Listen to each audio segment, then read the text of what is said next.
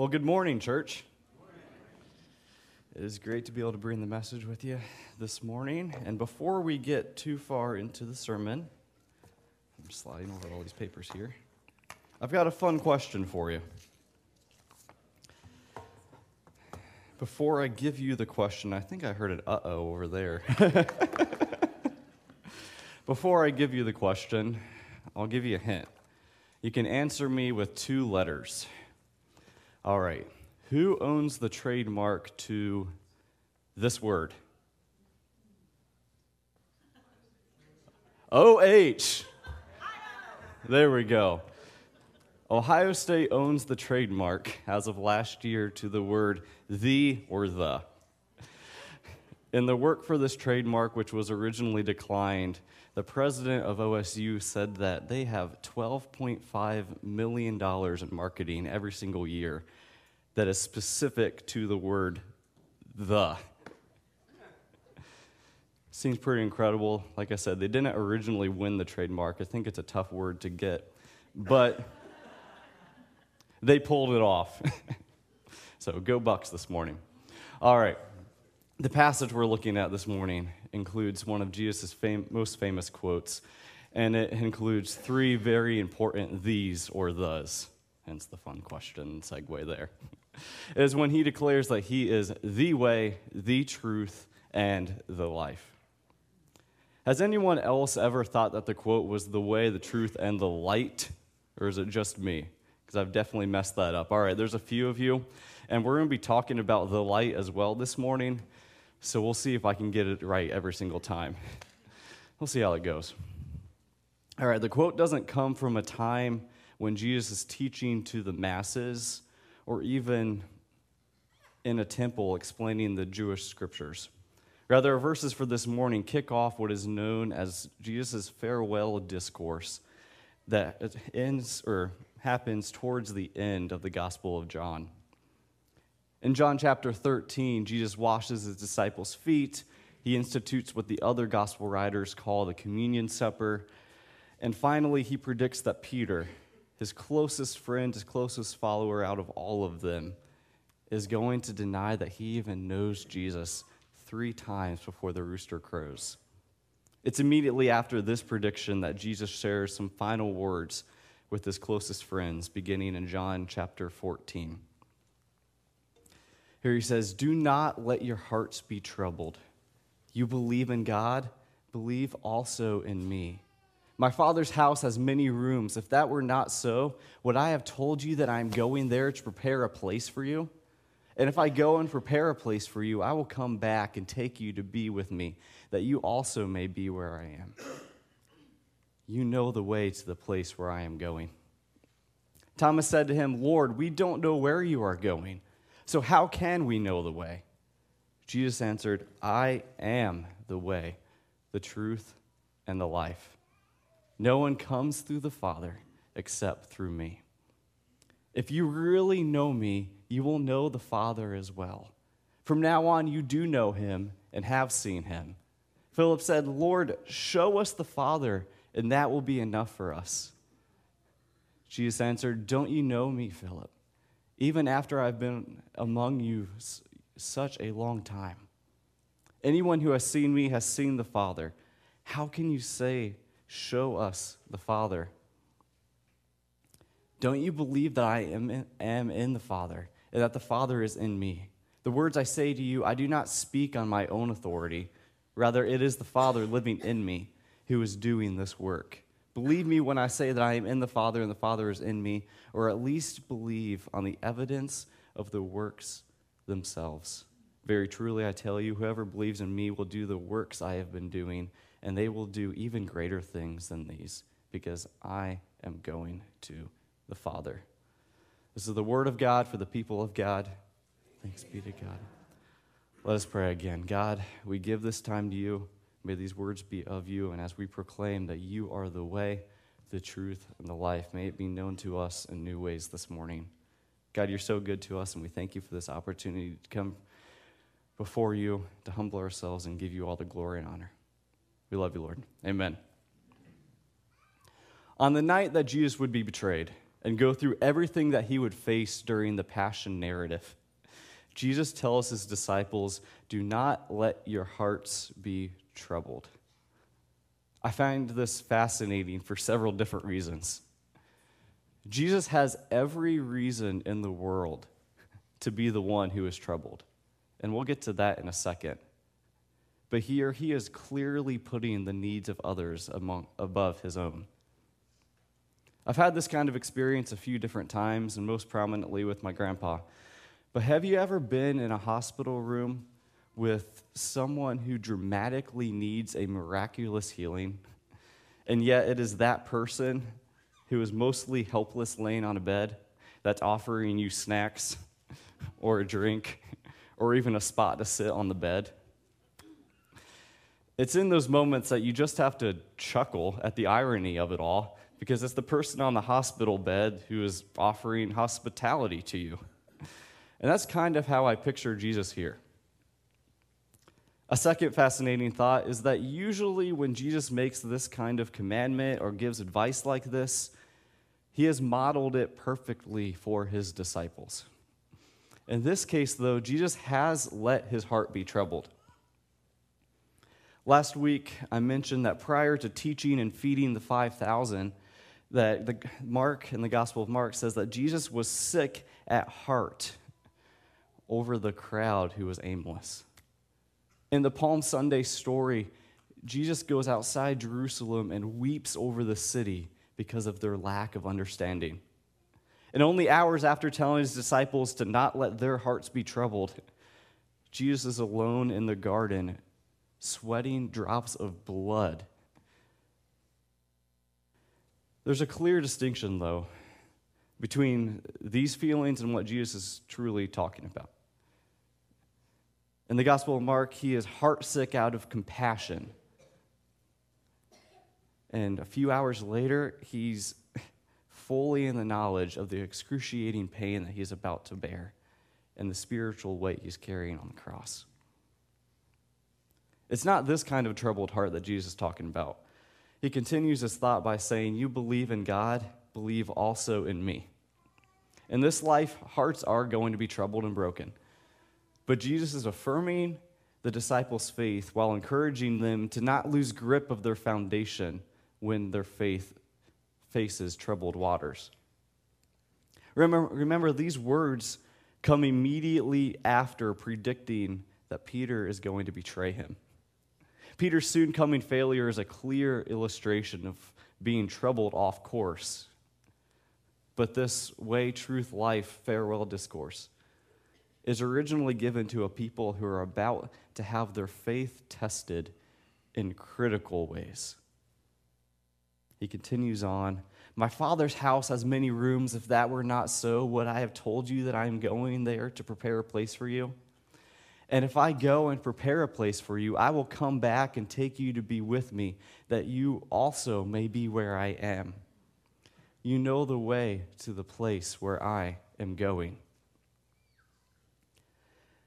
As I studied for this sermon, I used several different resources from different theological backgrounds, but nearly every source cautioned that the phrase, my Father's house, is not primarily a synonym for heaven.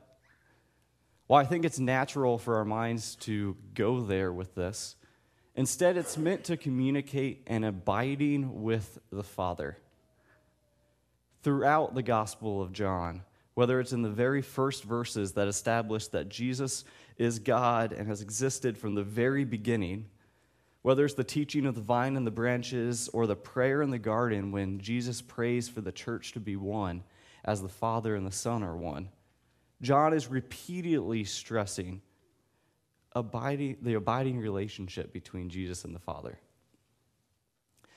The emphasis isn't that Jesus is building solid gold rooms full of treasures for each disciple in heaven. Rather, he's trying to say that he's extending an invitation for all to have eternal residence in the divine relationship.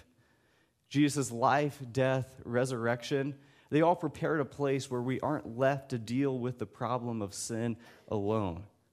Rather, he has claimed victory over that which breaks the relationship between God and humanity. This is amazing. This is what our faith is truly about. It's God reconciling all of creation back into a holy relationship. You are so deeply loved that God desires for you to abide in a relationship with him. Though in normal 12 disciple fashion, they don't understand what Jesus is saying. Thomas said to him, "Lord, we do not know where you are going, so how can we know the way?" Jesus answered, "I am the way, the truth, and the life. No one comes to the Father except through me. If you really know me, you will know my Father as well. From now on, you do know him and have seen him." The way, the truth, and the life. No one will come to the Father except through me. These are incredibly bold statements. Is this kind of teaching, this attitude, why the teachers of religious law seek to have Jesus killed? As we discussed on Easter, it's these kinds of claims that would simply be the mutterings of a fool with a martyr complex if it weren't for the resurrection. The amazing part of it all is that Jesus doesn't simply call a shot, he actually fully delivers on this promise.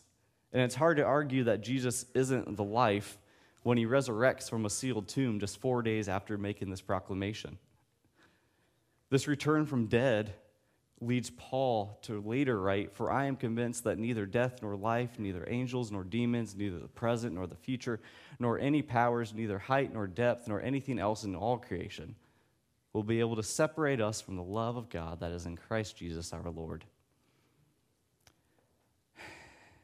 John also says that Jesus is life because he brings this kind of love and life to the world.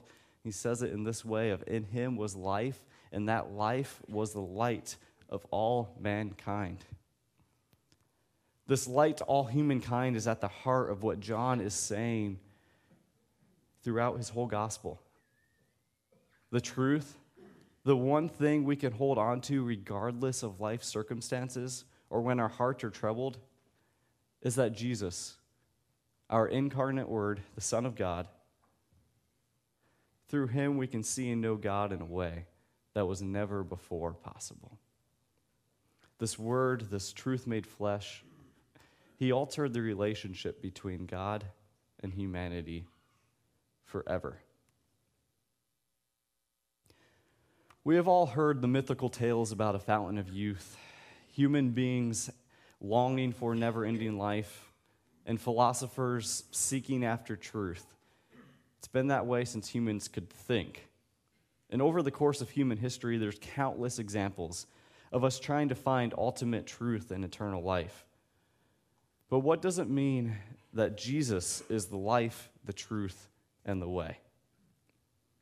Simply put, we believe that God is the source of all truth and life, and we learn who God is by knowing the Son.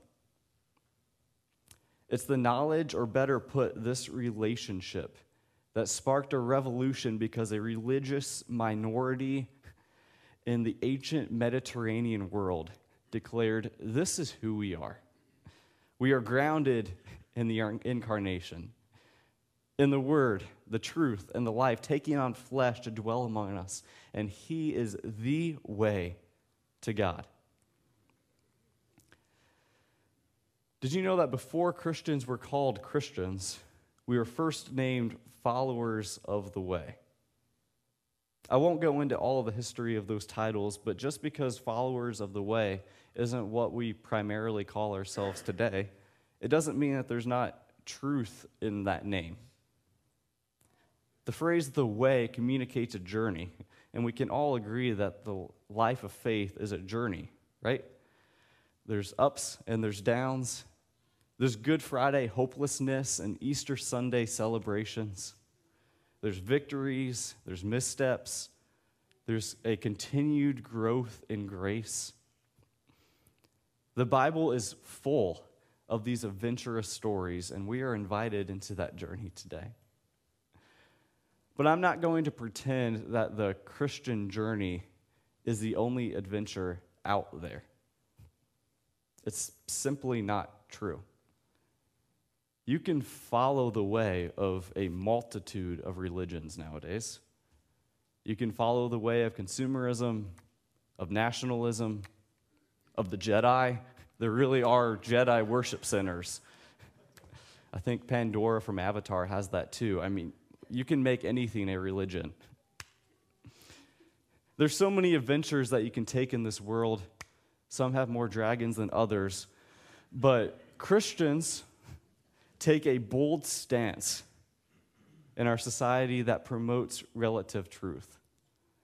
We can say people can be fully lost while being fully sincere.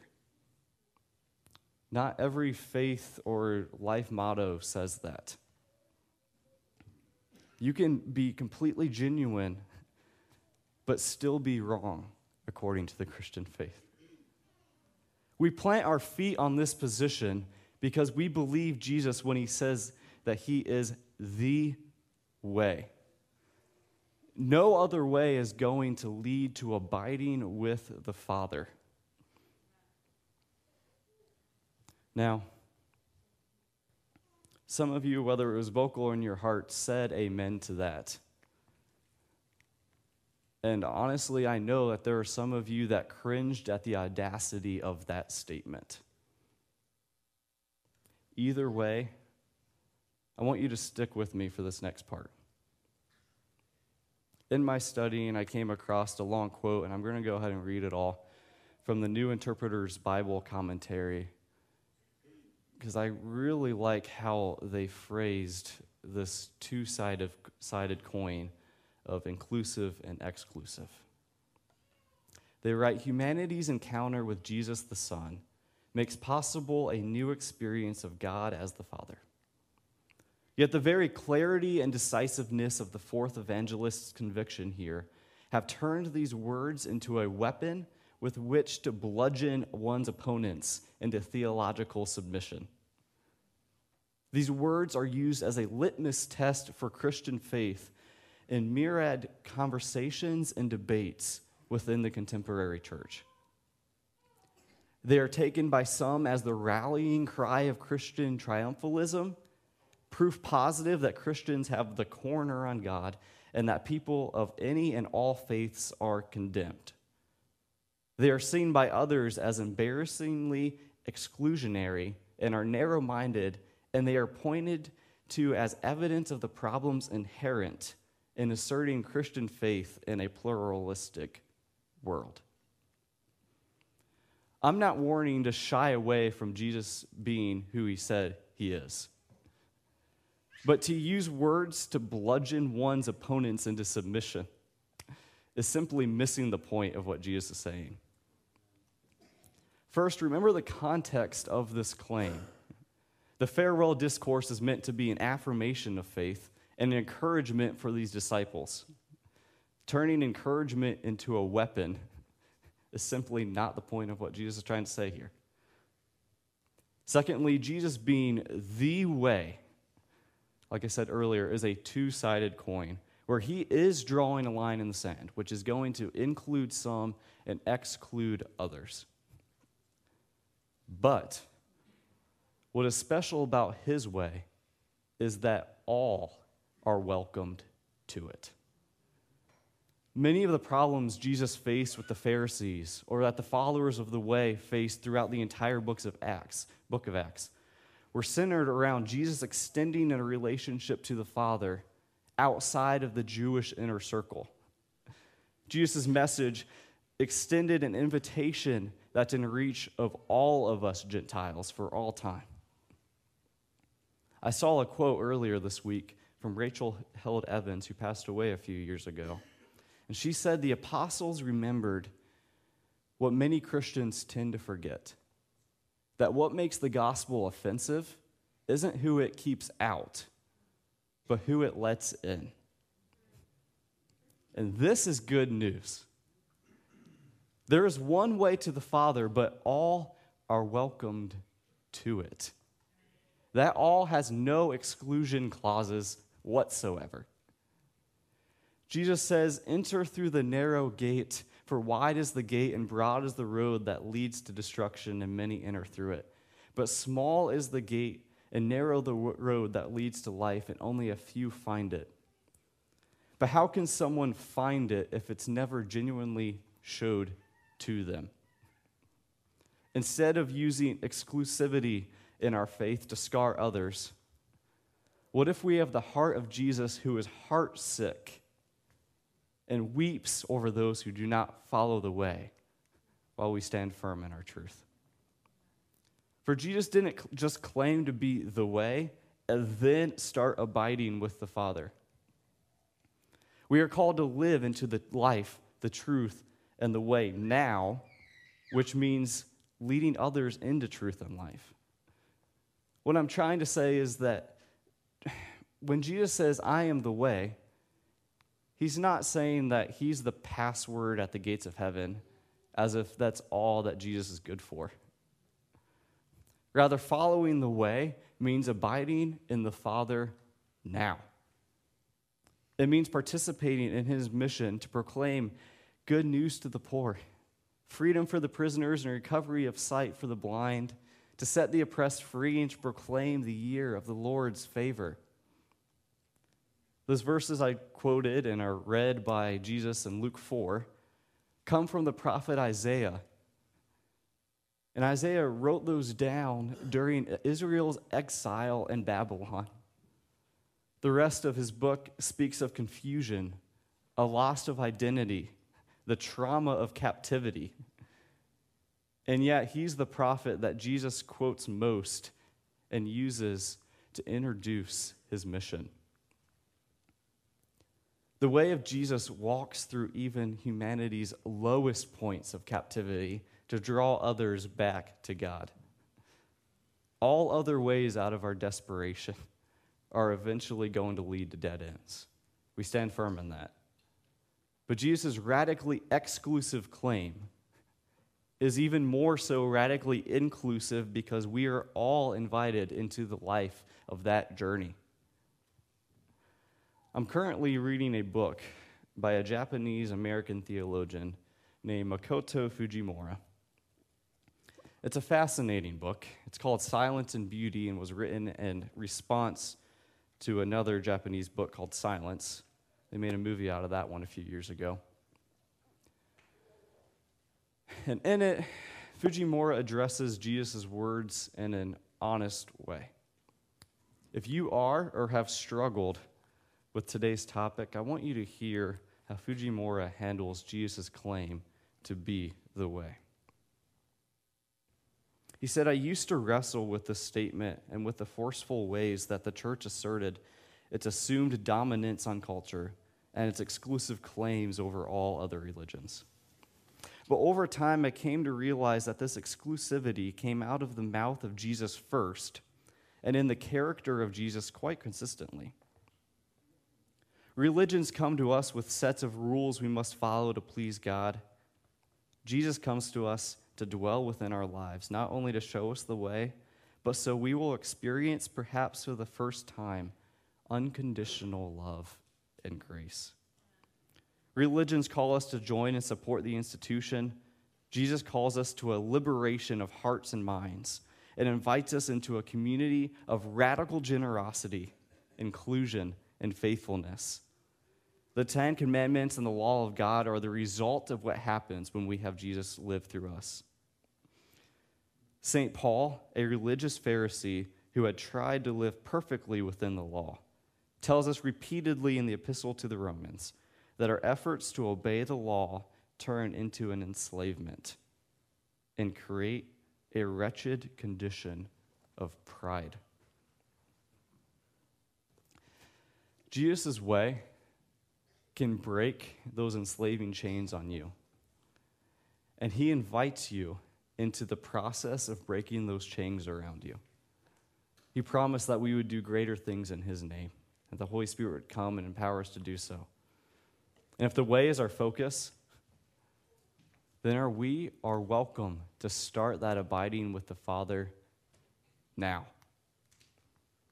If you are not abiding in the Father, then this morning, through the grace of the Holy Spirit and the revelation of the Son, I would like to invite you to know the Father in new ways.